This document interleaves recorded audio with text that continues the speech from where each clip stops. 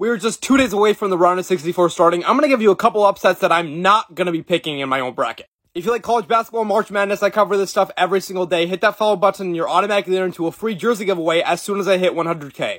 At number 1, we have the 4-13 matchup of UConn taking on Iona. Now, Iona is coached by Rick Pitino, and he has still a lot of the same tendencies and game control as he did in Louisville. When I'm filling out my bracket, though, I like picking teams that lost early in the first round last year because I know they're going to be more hungry not to get upset again 2 years in a row.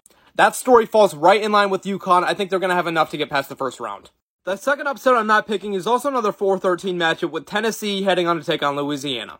Now, there's a reason why 4-13 games have been close, especially last year, but I like Tennessee. They have a lot of quality wins. They're one of the only teams that have beat Bama. I think they're going to be strong enough to get past round 1. Real quick, I'm doing my own ESPN Tournament Challenge group. If you want to make your own bracket, I'm giving away prizes to first and second place, and it's totally free. If you want to see how to sign up, go look at my pinned video in my profile.